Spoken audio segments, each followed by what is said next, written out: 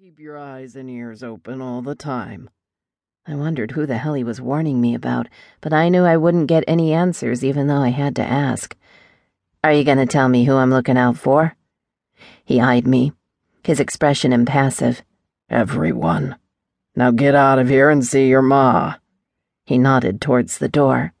I knew my dismissal and took it. As I reached the door, Diamond wasn't done. Also, you apologized to Cruz. My body stood frozen. It was as if all the blood left instantly. The hand that clutched the handle on the door gripped it so tightly, I thought for sure it would bust off in my hand. Not looking back, I asked, "This is my punishment?" He laughed but didn't say a word. I knew the answer. One thing I had a hell of a hard time doing was showing weakness to the brothers. As a woman, I was already considered weak. I've spent my entire life trying to prove that wrong, from fighting to shooting to riding. I did everything I could come up with to make the brothers see me as strong. This was going to be a bitch. The bar was illuminated, like always. The prospect behind it and Cruz were the only two men in the room, but what caught my eye was a long, brown-haired vixen, with small scraps of fabric barely covering her essentials, standing next to Cruz. She was definitely a club mama. They all seemed to look the same, no clothes, and an eagerness about them that screamed slut. I've seen a lot of them throughout my time here. Did I like it? No. But they were part of it, and I ignored them. They were free pussy for the guys. All of the guys. Something I refused ever to be. The woman's hand began snaking up and down Cruz's bulging arm as she pushed her body up against his side, her fake tits rubbing on him relentlessly. Normally, my eyes would roll at the situation, and I'd turn and walk away, but this time I felt rooted in my spot. The men took club mamas all the time, using them for their holes and nothing more. But with this woman touching Cruz, I couldn't help the desire to go over to her and beat the fucking shit out of her. I knew I wouldn't. He was not mine, and I didn't want him to be, right? Shaking off my thoughts, I approached the bar. Blowing out of breath, I knew I had to tackle this damn apology first, but I didn't want to do it with her hanging all over him. I really needed to get on Sting and clear my head, which would definitely be my next order of business.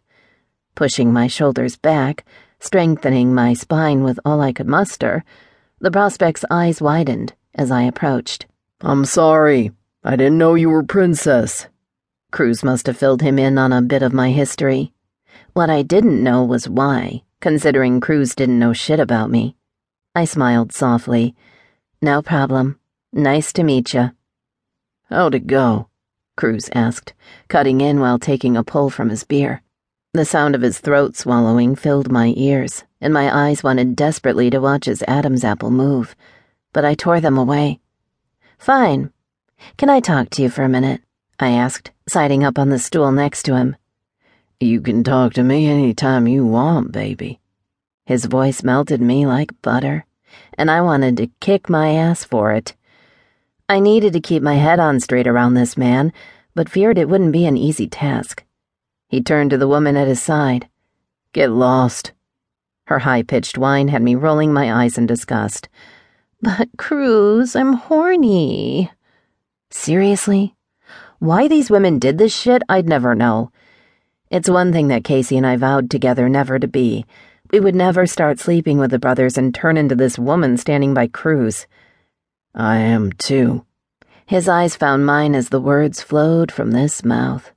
The woman grabbed his arm tighter, but my thoughts drifted to the intense kiss that he gave me just a while ago, and my face flushed. Good. Let's go back and fix that.